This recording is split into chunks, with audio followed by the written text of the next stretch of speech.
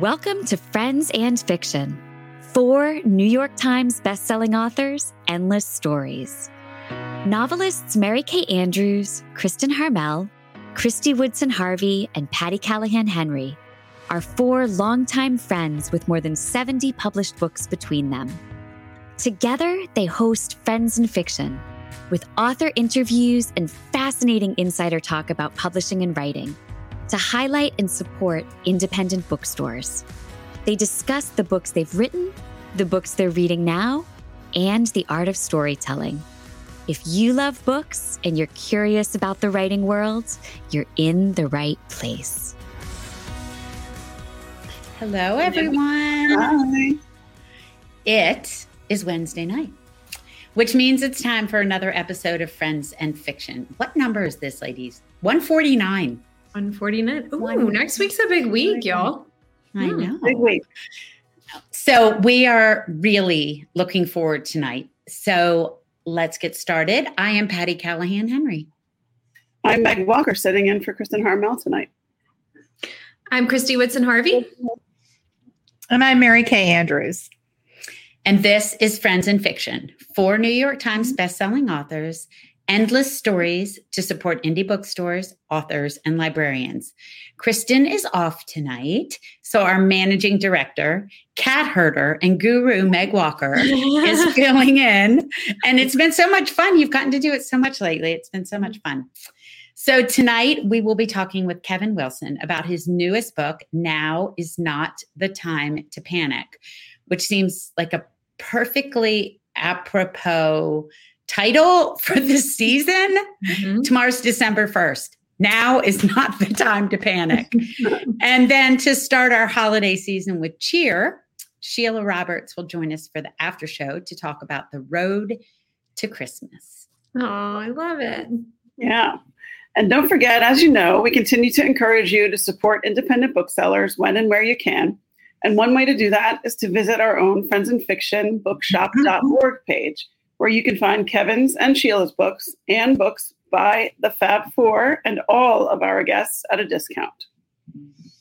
Now, we wanted to tell you about something really fun we have going on with our friends at Oxford Exchange.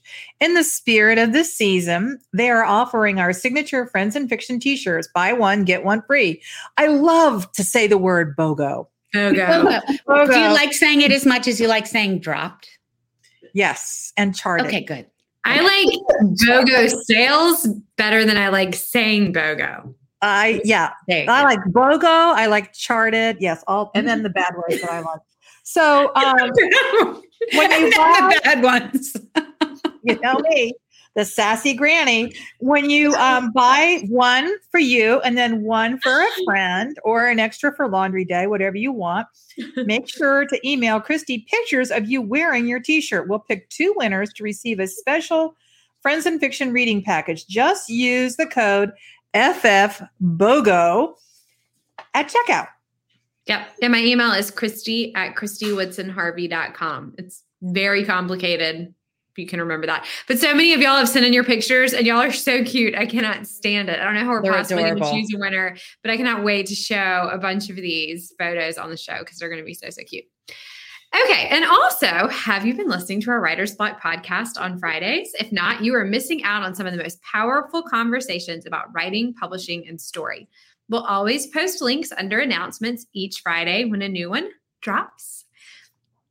On the most recent episode, Ron and Patty talked to Raina Grande. Coming this Friday, Ron, Patty, and MKA will be talking to John Truby about his new book, The Anatomy of Genre. Super jealous. You might remember when John and his wife, Lisa Lear, joined us last year. So listen, review, subscribe, follow, download, tell a friend if you like what you hear. All right, ladies, let's get on to the fun for the night. Let's introduce Kevin. Kevin Wilson is the author. Wait, what's going on? Go on. Go on. Carry on. Kevin Wilson is the author of 2 story collections and 3 novels, including The Family, Fang, and Nothing to See Here. Wait a minute. I have to print out my script and something happened. What happened here? Oh, his collection, Tumbling to the Center of the Earth, Stop laughing at me. I was going to pick up for you, and then you just. Oh my God. We're at episode 149, Kathy. I'll tell you when to laugh at me. It is not time to laugh at me yet. Kevin's collection, Tunneling to the Center of the Earth, received an Alex Award from the American Library Association and the Shirley Jackson Award. His novel, Nothing to See Here, was a New York Times bestseller and a Read with Jenna book club selection. And right before we came on, he casually dropped that he was on the Today Show recently. Yeah, we were like, when we're on the Today Show, we get it. Blah, blah, blah. Kevin's fiction has appeared in Plowshares, Southern Review, One Story, and more. Kevin has received fellowships from the MacDowell Colony, Yaddo, and the KHN Center for the Arts. He lives in Suwanee, Tennessee with his wife, the poet Leanne Couch, and their sons. He's an associate professor in the English department at Suwanee, the University of the South. Or like I like to call it, the little Oxford. It looks just like Oxford. The tower in the middle of Suwanee is a replica of Magdalen Tower, where C.S. Lewis taught. I've got to go. Y'all have really talked me into it. I got to check it out. Yeah. It's an amazing place. It feels very sacred in Suwanee. There's a certain, except if you're hiking alone. Anyway, his new novel, Now Is Not the Time to Panic, was just released earlier this month. As the Washington Post says, and I thought this was a perfect description, this is another tender, moving novel by an author who understands how truly bizarre ordinary life is. Sean, could you bring Kevin on? Hi, Kevin. Hey, thanks for having me.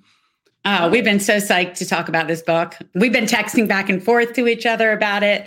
Mary Kay texted me the other morning and was like, I started last night. It goes down so easy. Like bourbon. Yeah, there you go. So when she drinks bourbon instead of wine on the show, it just gets better and better.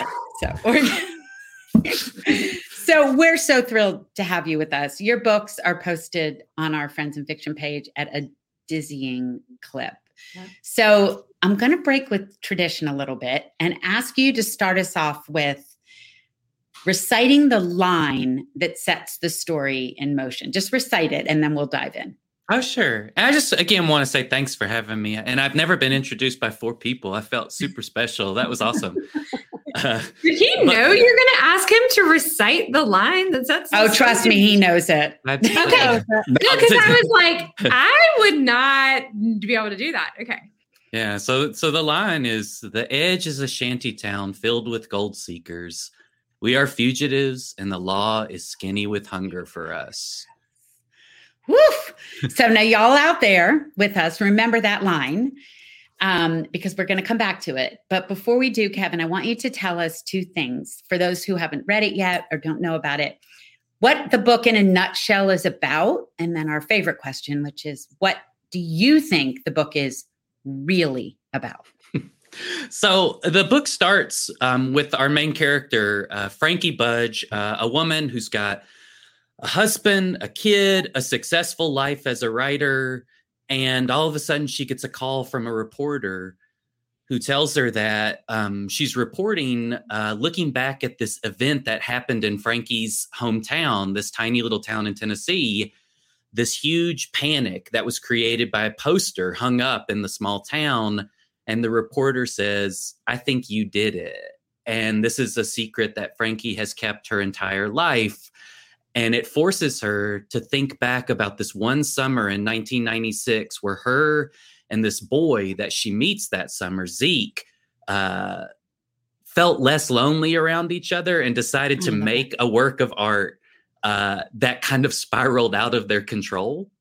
And now Frankie, who's built this kind of wonderful life, realizes everyone's going to find out, and I need to find Zeke, who I have not seen since that summer, to let him know what's about to happen. So it's about, the life that we make and then how we look back into the past to say, what's that line that connects that person from so long ago to the person I am now? It's so beautiful. That's so good. Well, I think, I'm in my 40s, so that's all I do is look back at the us and try to figure out how I got here. How we got here and how much of ourselves remain, right? What's your sign? Like, when's your birthday? Like your astrological sign? Oh, God. We were just talking about that with the kids because they had no idea what any of this meant. I was born June 7th, so I'm a Gemini. You're Gemini. Okay. I don't know. I'm a Cancer, and that's one of the things that we're supposed to do. But so our birthday, I'm July. So but we're kind of close, but there was like, we look at the past a lot. Oh, nice. That's so funny. Okay. First time we've ever talked about our signs on the show. That might be fun to go around That's all, but shocking. Yeah, I know. Circle back to that later. Okay, we'll circle back. Okay. So let's talk about the origins of this novel. Kevin, the words that you just recited go back to the summer of your freshman year in college. The origin story of this novel is one of the most powerfully personal ones that I've ever heard. You poured something of your soul into this book. So we know it's nearly impossible to say where stories come from, but can you tell us where the seed of the story was how the seed of the story was planted in that phrase and how that sets this book into motion? Yeah, I can. And so that line goes back 25 years. And I've really and truly been saying that line in my head once, twice, 3 times a day for 25 years. It's just Christy, that's why I knew he could. Yeah, I say it all the time. It's just like a little mantra, like something to calm me. But it goes back to when I was the summer after my freshman year of college at Vanderbilt University. I'd come from a really tiny rural town, much like the one that Frankie lives in. And I felt incredibly out of place my freshman year. And that summer afterwards, I got an apartment with my cousin and his best friend, Eric. And they were about 4 or 5 years older than me. And for that summer, Eric was living with us, but was going to move to LA. He had gone to film school at NYU. He had finished his MFA at Alabama in theater. And he was just incredibly charismatic. He loved making little short movies, and he encouraged me in my writing. But the secondary story is I had a job while I was at Vanderbilt at the medical center. And my job was to type by hand in HTML the policy and procedures manual. This was the early days of the internet. No one knew when I was at work. No one knew what I was doing. I was just sitting in a closet typing this 500-page manual. And very quickly I got bored and I just started making stuff up. And I wrote anything that I wanted in the policy and procedures manual. I love this so much. And because who reads the policy? Nobody noticed. No one noticed. I love no one a guy ever called who's me out. subversive. I love subversiveness. And so I was telling Eric, I said, I'm doing this. I'm writing these kind of weird, silly lines. I said, do you have anything? And he thought, and he said, yeah, I have one. It's the edge is a shanty town filled with gold seekers. We are fugitives and the law is skinny with hunger for us. And I put that in the policy and procedures manual. And for whatever reason, I think it's partly because I was so invested in Eric as a person, but also the rhythm of the line just burned itself into my brain. And was it original to him, Kevin? Yeah, he made it up. And so I wrote it, and then it stuck in my head. And Eric went to LA, and I would go see him, but we stayed in touch, but we would always fall in and out of touch. And so I had this in my head for so long. I think y'all know what that's like, right? You have something, and so you're like, I'll write it out. I'll figure a way to get it out of my head and onto the page. So I started writing this novel, and I was doing an interview for NPR when my last novel came out, and I said, I'm writing about this line that my friend Eric gave me. And that put Eric back into my orbit. And I thought, I'll finish this novel and we'll become friends again. We'll be right back the way that it was that summer. Mm. And I was writing the book. I was almost done. And then I got the news from my cousin Brian that Eric had died unexpectedly, without warning, was just dead. And it was unbelievably difficult. But in some ways, right, with writing, I was like, I don't have Eric anymore, but I have this line and I have this book. And if I can just get to the end of the book, maybe something can happen. And so I finished it. And now it's out in the world. And I've heard people say that line back to me. And every time I hear it or I see it on, like posted on the internet, there's this piece of Eric, right? That's still around that reminds me. And I think he would have been so delighted by that, of appearing in all these weird places. So yeah, that's how the story came about. I tried my best. What an amazing story. It's kind of incredible it didn't show up in your writing sooner, right? It actually did. I put it in the Family Fang, my first novel. It did. Yeah. It's a tossed off line. And I thought, I'm done with it. Eric saw it. He was happy. And I had this thought, I'm not done with it. It was still in my head. So I said, I'm going to do it again. And it's in the policies and procedures manual. Well, so somewhere my cousin, they put a brand new, they changed it and made it look up to date. But my cousin, after I did a reading for this book, he went on the Wayback Machine online and found it from 2004. It was still up. And that made me so happy that I hadn't imagined it. That. It had been there for 10 years and no one noticed. Wow, that's amazing. Read the policies and procedures. There's a whole South Park episode about the Apple user agreement. Yeah. I worked in a hospital. I didn't read the policies and procedures. No. All right. So for me, I feel like the one emotion at the center of this novel is longing. And I feel like that's kind of just what you were talking about with your friend, Eric. But even as Frankie still hangs up posters in her adulthood, there's this longing for an innocent and creative past, for connection, to feel like you're leaving a mark. So can you talk about that a little bit? And why is this feeling of longing so evocative for us as readers and as humans? Well, for me, it's that I think I have a really good life. I somehow found my way to a life that is good for me with people that love me. But I still can't help but look backwards. And now, I have kids. My kids are 14 and 10.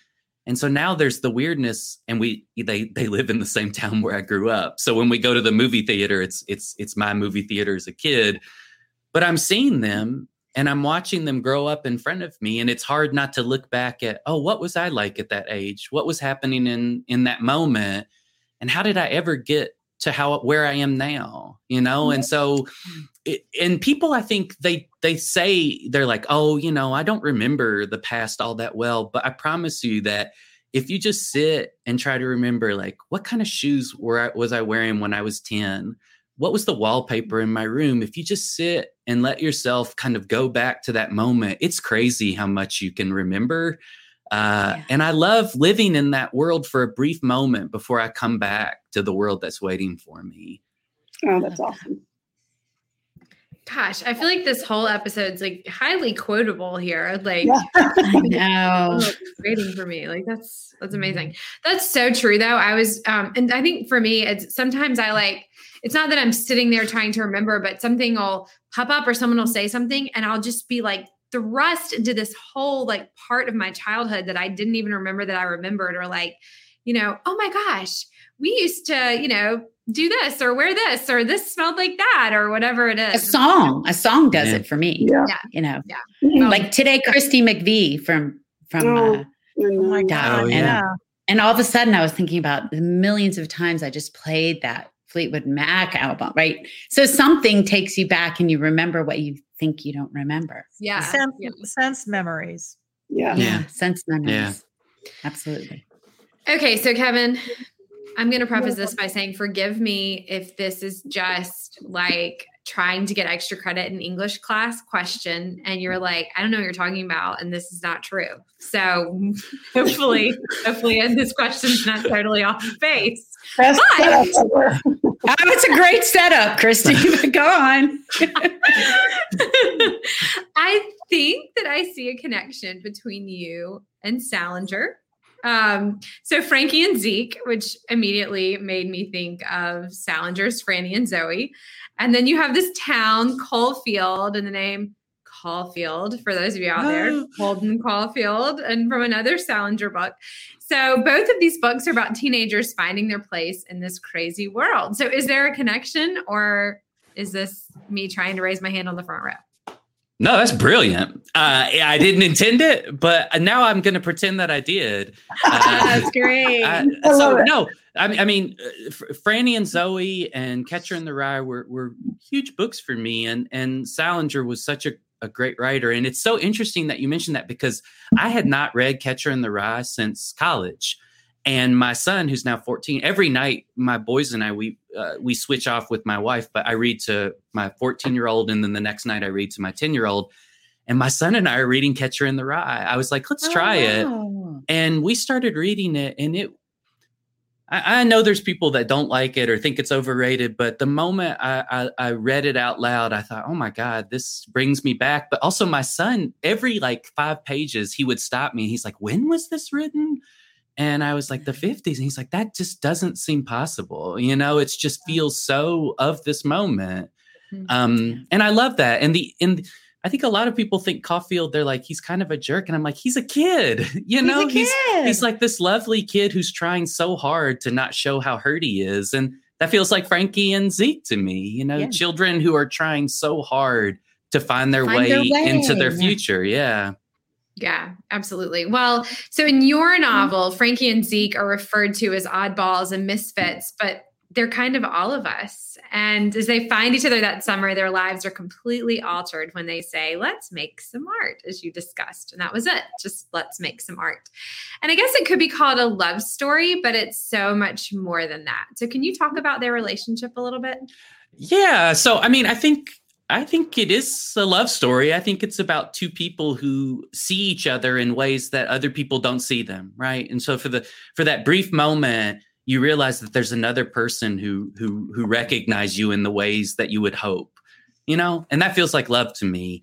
But I also just wanted, there are so many books, coming of age books about teenagers and love and romance. And I totally get all of that. But also sometimes teenagers are weird prudes and still trying to figure out how to straddle the line between childhood and adulthood. Right. And so I think Frankie and Zeke are these weird kids who are like, I know there are desires that I should have, but I also just kind of want to eat Pop-Tarts and draw pictures. And how do I make these two things work in the world that I live in? And so little by little, because they're both weird, they can kind of find their way towards something. But I loved what you said, Christy, that idea, that so many people are oddballs, that the more and more I talk, every single person at some point in their life has felt like they were on the outside of the world that they wanted to be in. Yeah. I think that's a universal moment, no matter what your background is or what you have. There's always been that moment you were like, I wish someone recognized who I was, could see me. I love the description of Frankie's first kiss. Oh. All right, Kevin, were you mining your first kiss when you wrote that? No, I was about to say I'm glad that you called it a kiss. I don't know what the hell that was. I mean, where do you put your nose? And the taste of celery. Yeah. It's just one of those things where it's like, I think everyone. You watch so many movies and you think this is how romance works. And it's so much more awkward than that, right? It's never quite how you imagine it. And that makes it better, really and truly. It's true. Yeah, I think so too. Okay. So now, Kevin, you're a professor at Sewanee. I'm wondering, how does teaching affect your writing?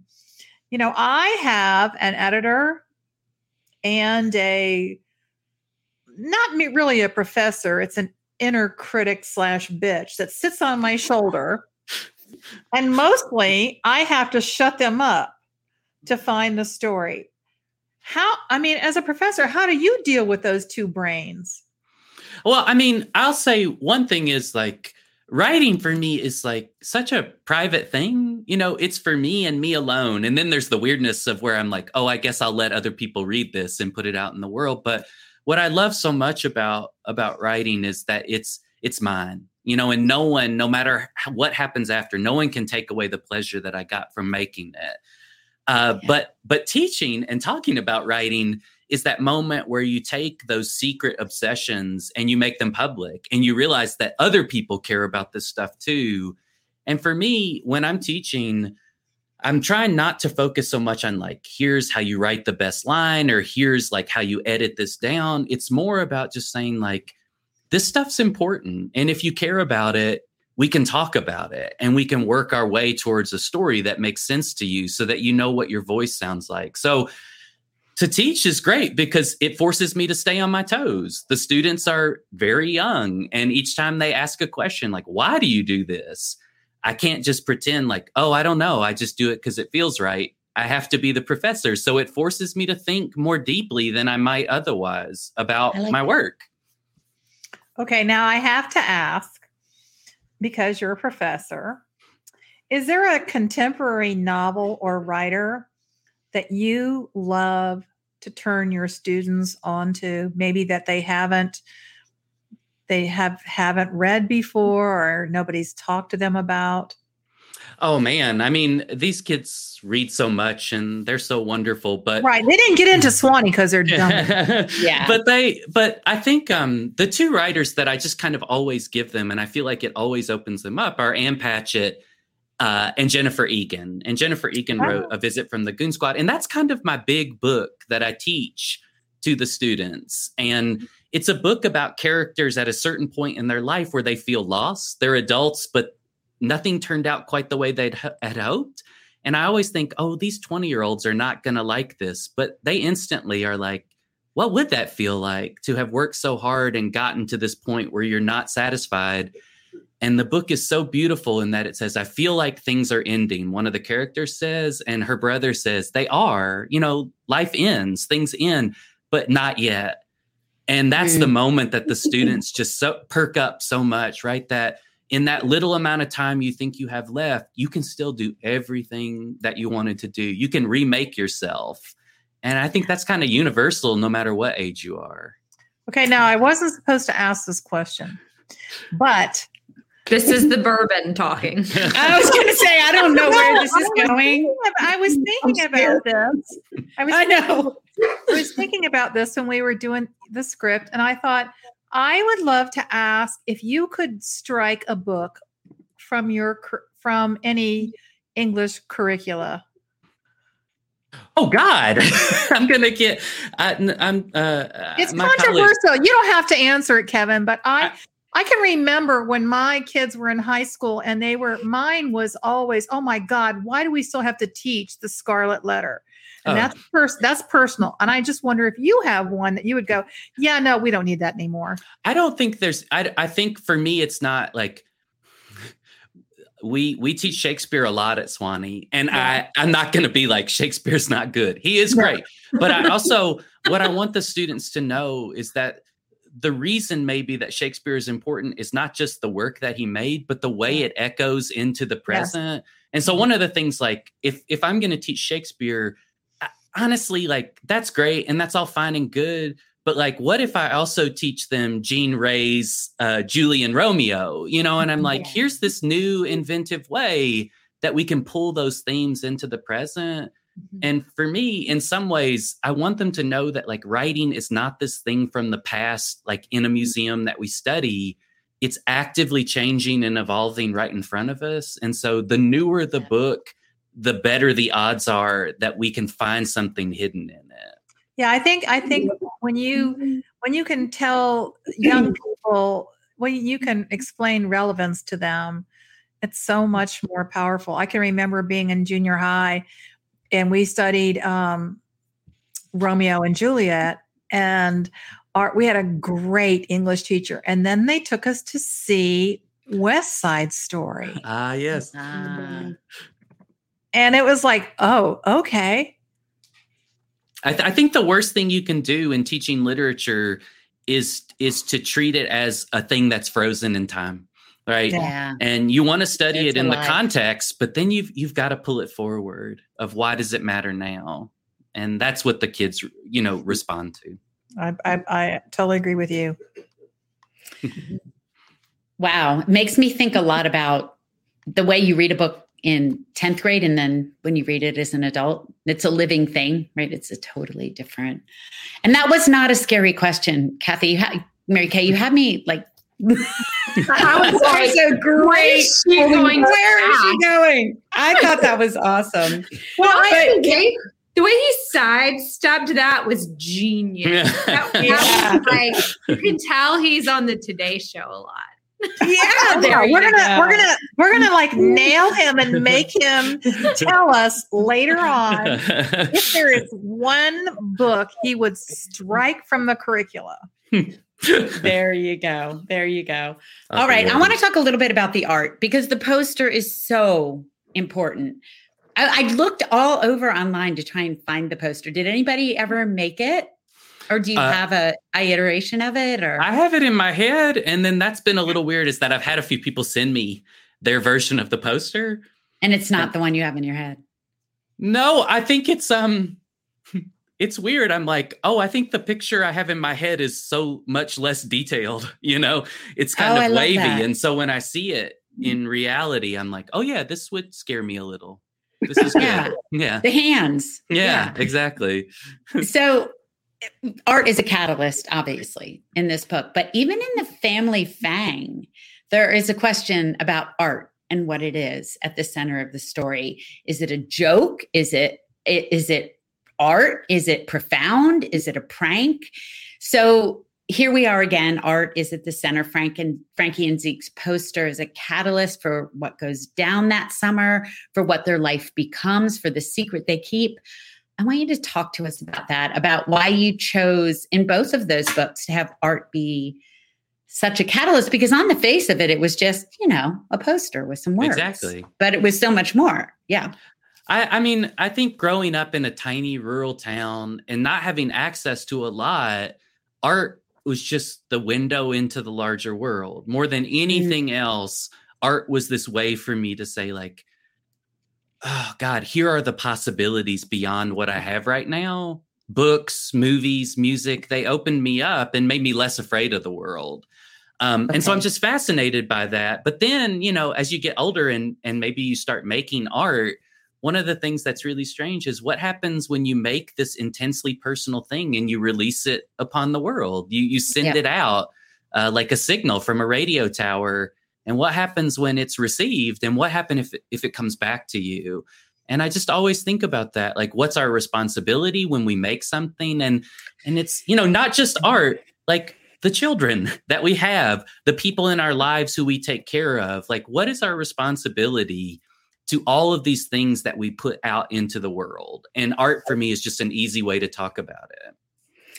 Well, not only our responsibility, but are we responsible for the way someone reacts to it? Exactly. Yeah. Right. Is there, the panic that it caused, or I won't give anything away, but the first time somebody used the poster as an excuse, right? You're like, oh man, you can take anything and make it the thing you want it to be.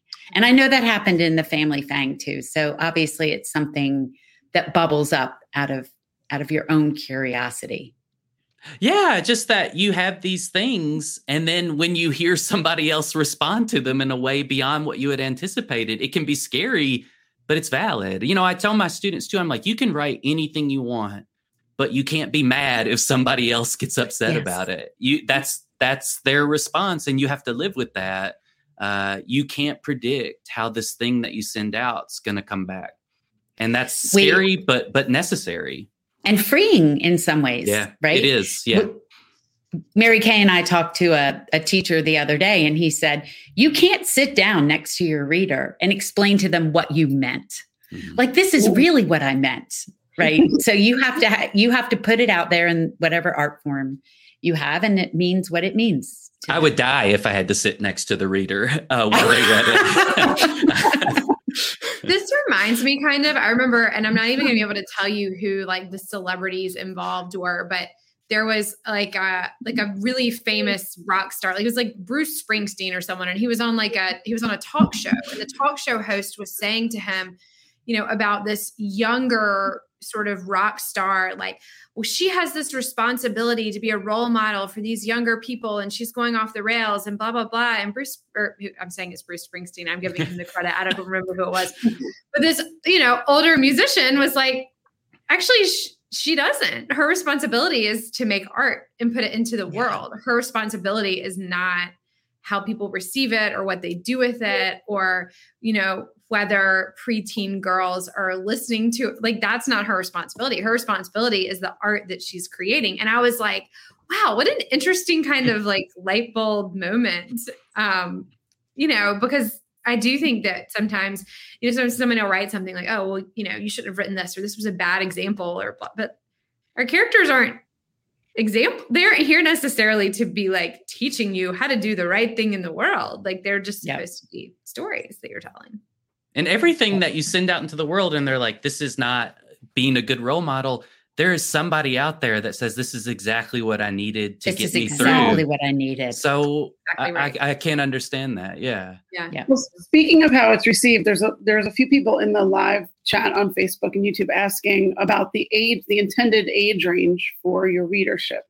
So Kevin, to me, as I was reading, it strikes me as a real crossover book, like an adult book, but with real true YA potential. So how do you think of it? I mean, that's the thing too, is you can't control that, right? Like once I send it out, I just want anybody to read it.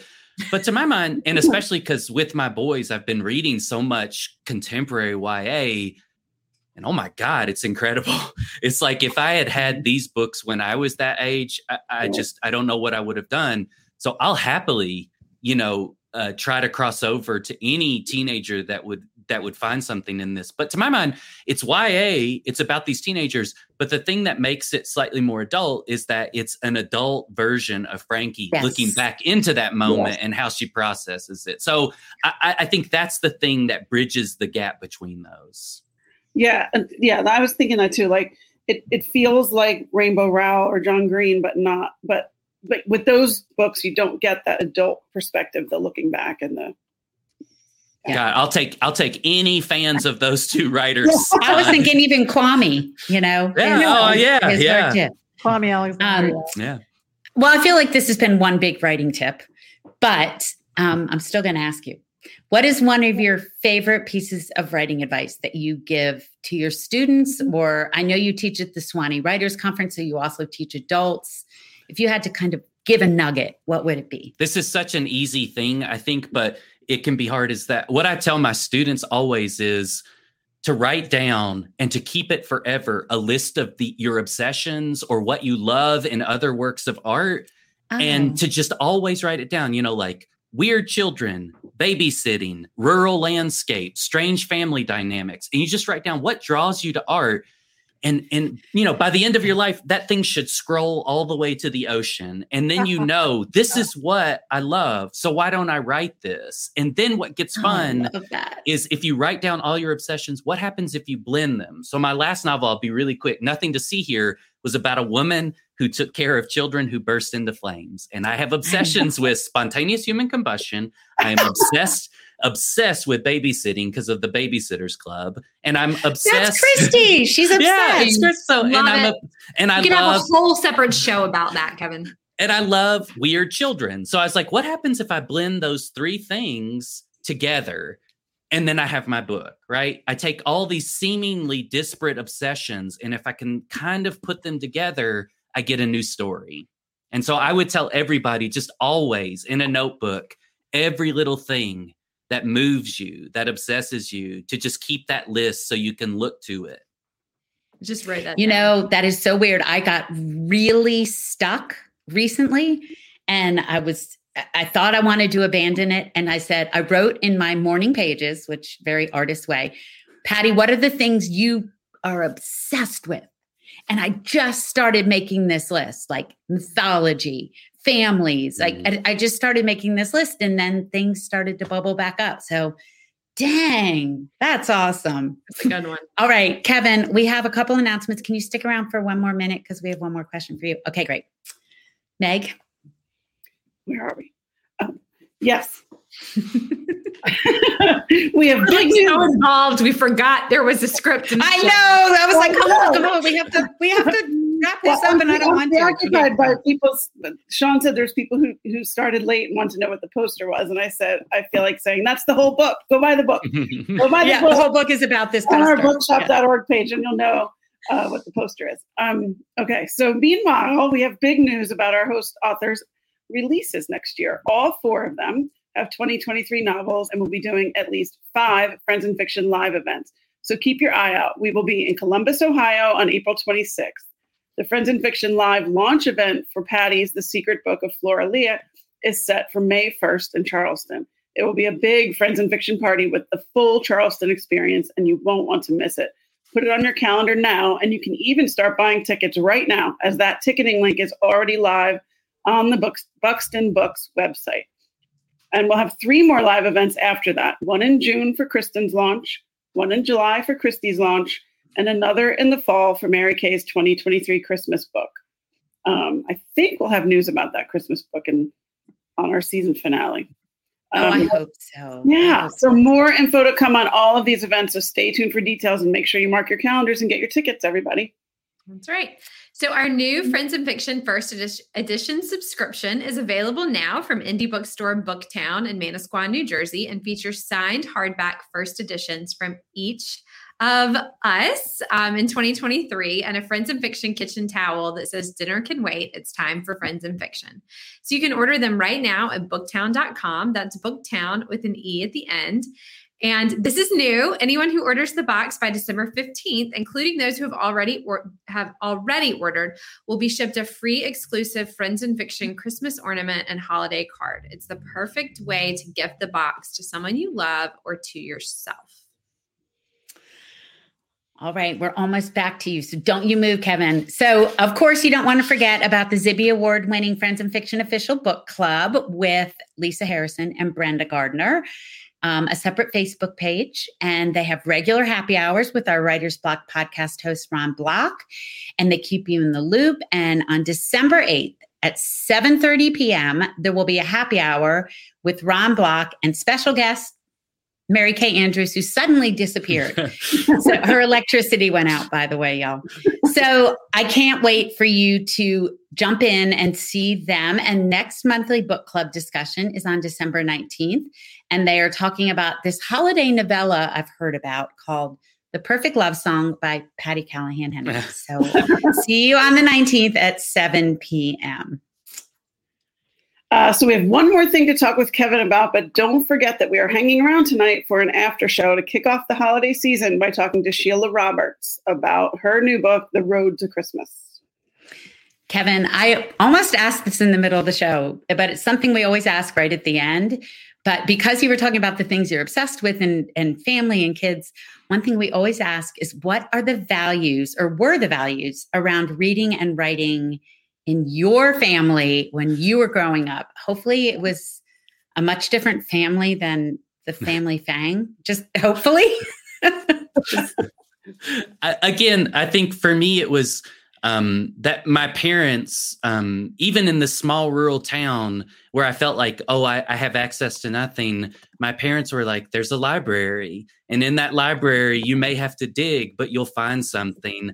And actually that became the kind of treasure hunt. That. Right? Like it was the treasure hunt I didn't know what I was looking for. My parents would sit with me in the library while I walked up and down the aisles, sometimes getting books that were way inappropriate for me.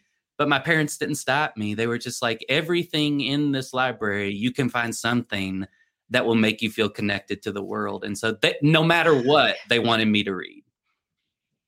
That's awesome. God, I love that. I hope I was that kind of parent. Kevin, thank you so much for spending time with us. I feel like there's so much more I want to ask you. So hopefully nobody will give me your email. I want to go to class. Can you live stream? No, I want to go take your class. Sure. I'll make an exception for y'all. Sure. Thank you. Thank you. This was so great. Can you, before we leave, can you real quick tell people where they can find you in both real and digital? I think you're off tour.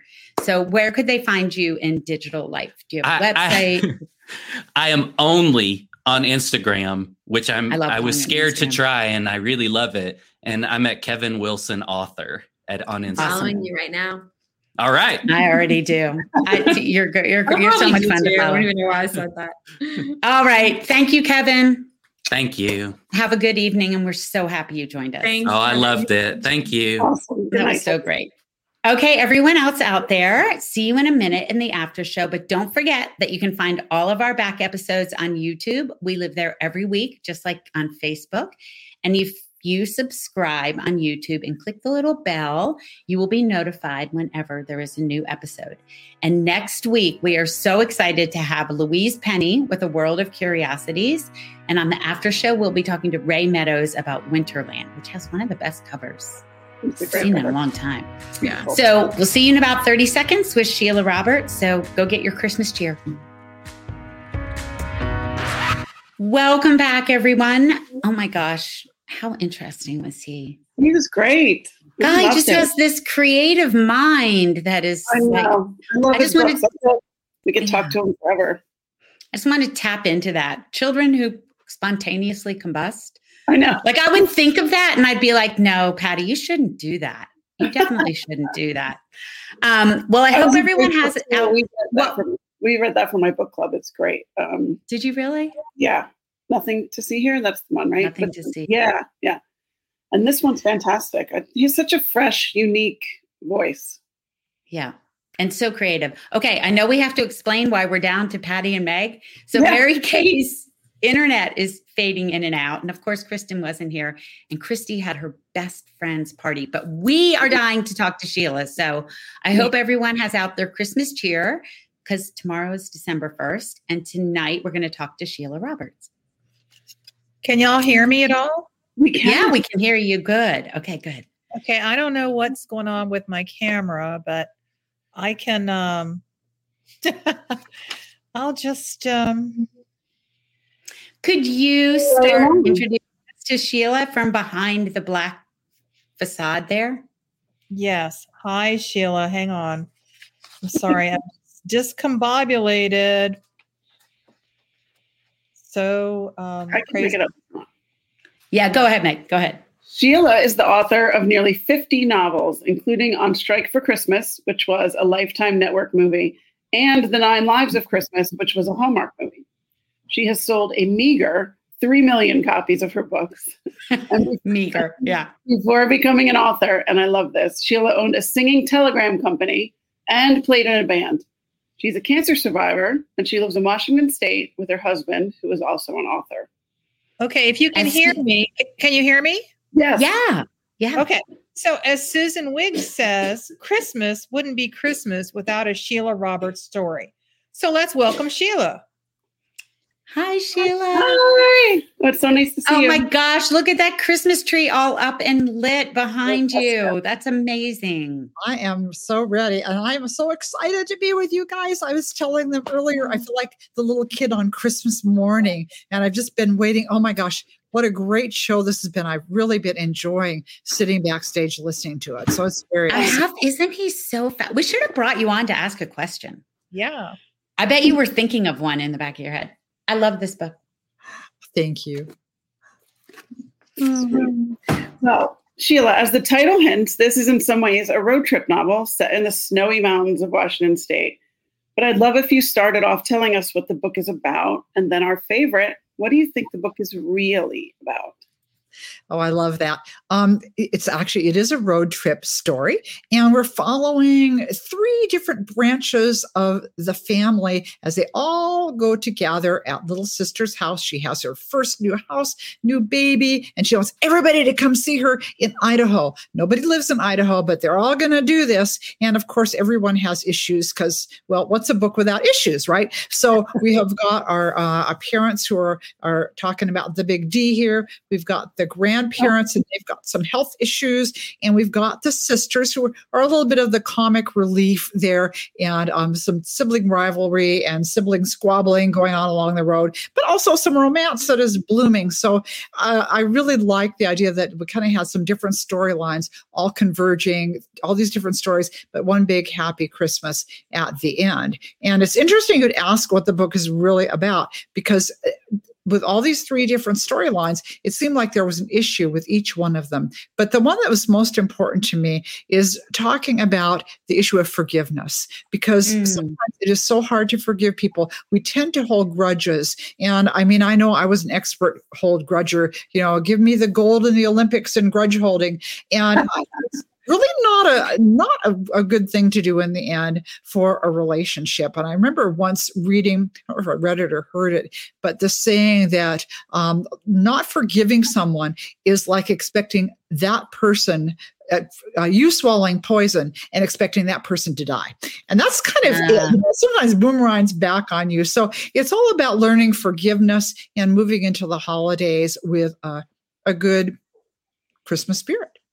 Oh, love that. I'm always curious how you thinking about those three on their way, like how you come up with each problem, because each of them they're not even echoing each other. Each of them are setting off with their own issues in hand, and then they converge at Christmas, which obviously you love Christmas books because you have written, I tried to count, I think at least 12.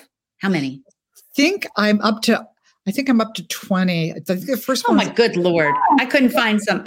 On Strike came out in 2010. So something like that. Anyway, so somewhere around in there. So, Christmas book every year, fa la la. And I love Christmas. It's my favorite holiday. It really is. And just everything about it, I just think is fabulous. So so you love it, but I want you to talk to us a little bit about why you love writing them and why you think Christmas novels matter, because they do. Why are we so drawn to them? Like, what is it in these? Mary Kay has written one. Like, what is it about these that draws us in, these Christmas novels? Yes. And I loved that Mary Kay book, by the way. That was a really fun read. I think Christmas, there's so much that's wrapped up in Christmas that affects us. It's such a holiday with such joy, the message of joy behind it.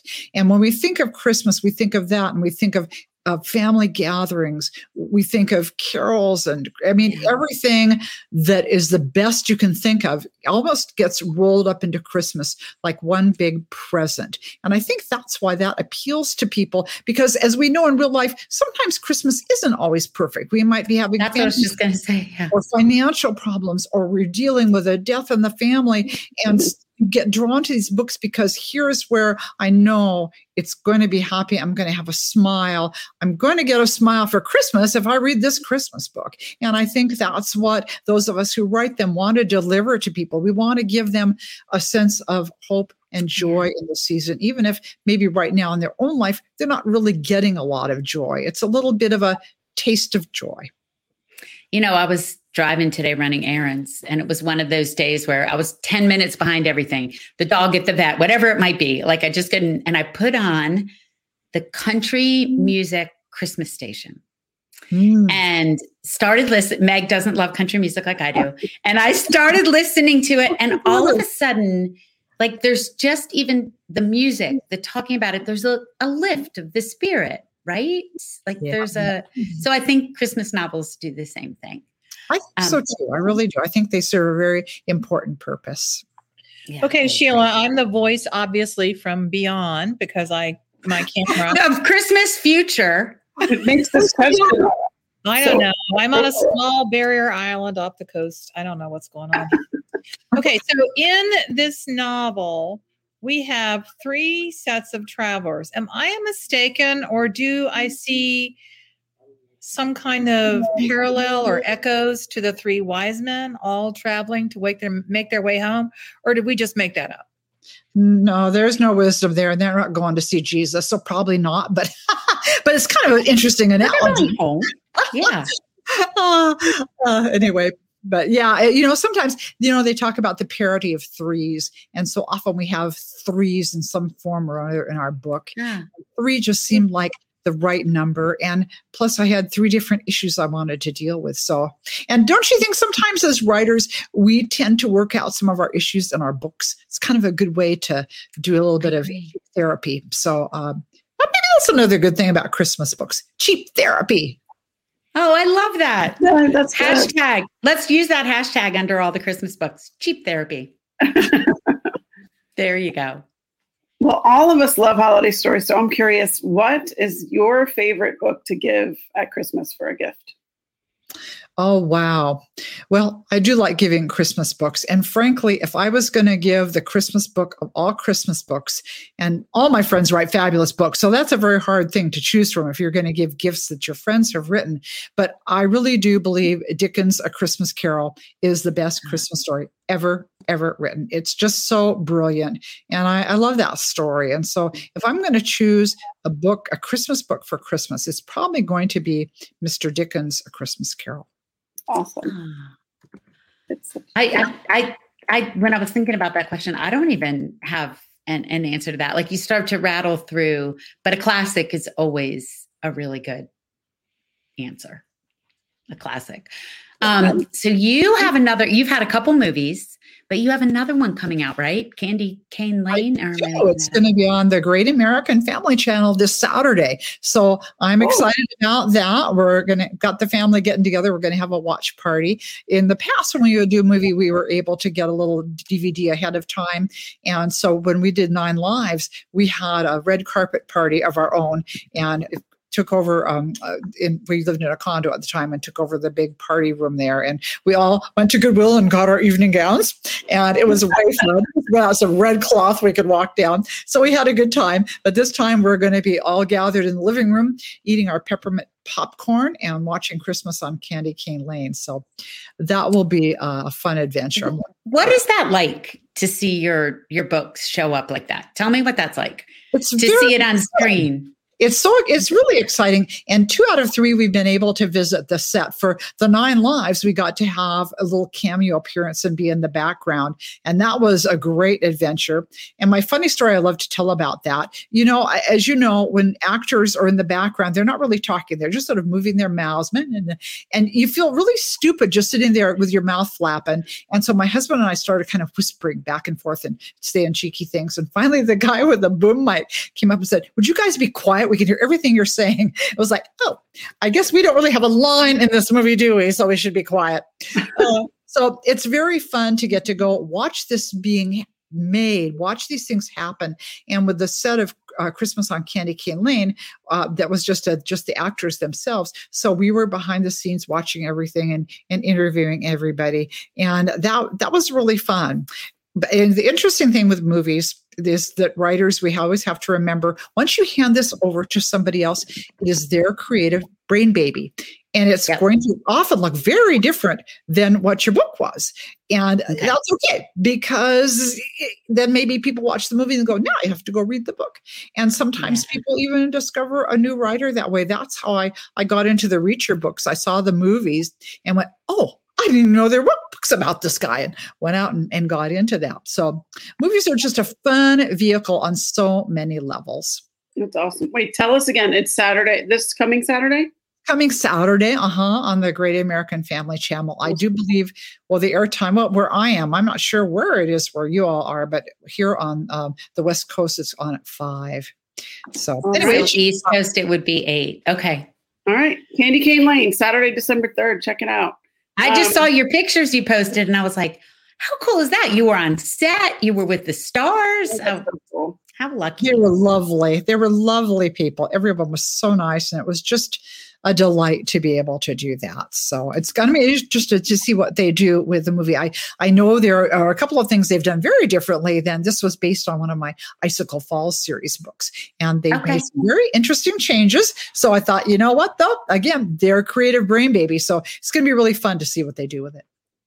That's awesome. So, you've been at this for 20 years. So when you started writing Christmas books, was there one that you read that you loved that made you say, I want to do this. I can do this. I can write a Christmas book. Oh, you mean my first book that I wrote when I was 12? That one? Oh. No, you know what? I just had gotten an idea. You know how that happens with us as authors? This little idea pops into your head and you think, oh, what if? And actually, I should backtrack and say my husband rather inspired that. We are the equivalent of Bob and Joy in that book, and his nickname was Bob Humbug. We were leaving my family's big, exciting, noisy, wild, out of control Thanksgiving dinner. I'm the shrinking violet of the family, so you can imagine what the whole gang together is like. And so my poor husband, who's not quite as as I am, was kind of like, oh, thank God we survived this. And I'm like, you have a really bad attitude. And he goes, yeah, no, now we got to do it again. again at Christmas, and same jokes, and somebody will stick their finger in the whipped cream on somebody's pumpkin pie, and I'm going, my family is fabulous, and Christmas is fabulous, and I'm going to put you in a book.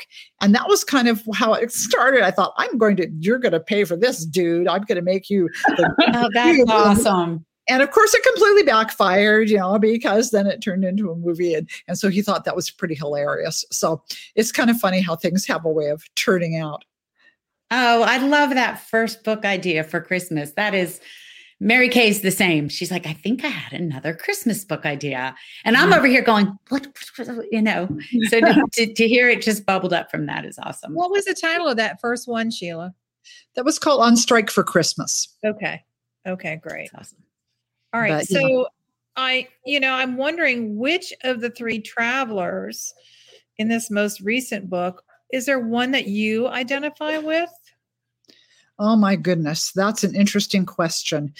Well, a part of I really felt a little like I was on a mission to encourage people to just embrace forgiveness this season. And because in the past, like I said, there have been some times when I wasn't so forgiving, and I regret those times. And I thought if I can encourage anybody to let go of the past and move forward in the future this Christmas, I would feel like that was a job well done. The other thing I identified with my older couple, the grandfather, Warren, he has some heart issues and it needs to get a heart ablation, and he's just stalling and not wanting to do it. And I thought, well, I can draw from that on personal experience, because I actually did have a heart ablation procedure a few years ago. I would keep getting this AFib thing, and I'd blame it on too much chocolate. I don't know if there's such a thing as too much chocolate, but I keep thinking there's not chocolate, or I had caffeine. I did that. And finally, one of my brothers said, no, this runs in the family. Both of your other brother and I have this. And so, well, I don't want to do anything. So let's go down to the next great adventure we're having. I'm just sitting in my daughter's living room having some pizza, and all of a sudden my heart starts going. I thought, oh dear. So I get home and I call the doctor's office. I said, could I get a little prescription for something? And she's like, well, why do you want that? I said, well, I just had this kind of AFib thing, but it's all gone now. And she said, chances are it is not all gone. And this is the big insult. With women your age, I'm going, what? Oh, I hate that phrase. We recommend you go to the emergency room. So off we go. I was just getting ready in the next week to do a stem cell therapy procedure on my tennis trashed knee. And I was all excited to get up and running at my knee, all like a 30-year-old again.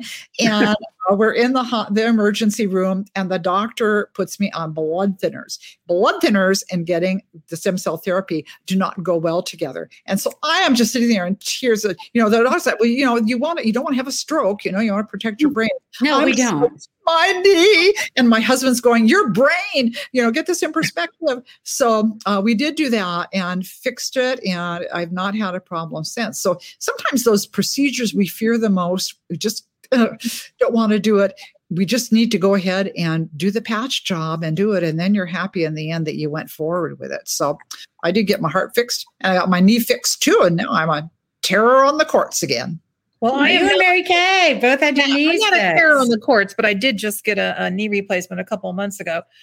Okay, Sheila, before we leave, what can your readers and our viewers expect next from you? Golly. Well, a spring book, a part of... Wait, I love that you just said golly. I love that, Sheila. That's awesome. Anyway, let's just spring. Yeah, spring, another installment in my little Moonlight Harbor series. We're off to the beach on the Washington coast. Love the beach. And so it's always fun to be writing beach books. And then next year, fa la la, it will be time for another Christmas book. So Santa and I are busy working on that right now. So there you go. Oh, Sheila. Yeah, gosh, you're just like a bright Christmas light. Right. It's so much fun talking to you. I'm so glad that you joined us.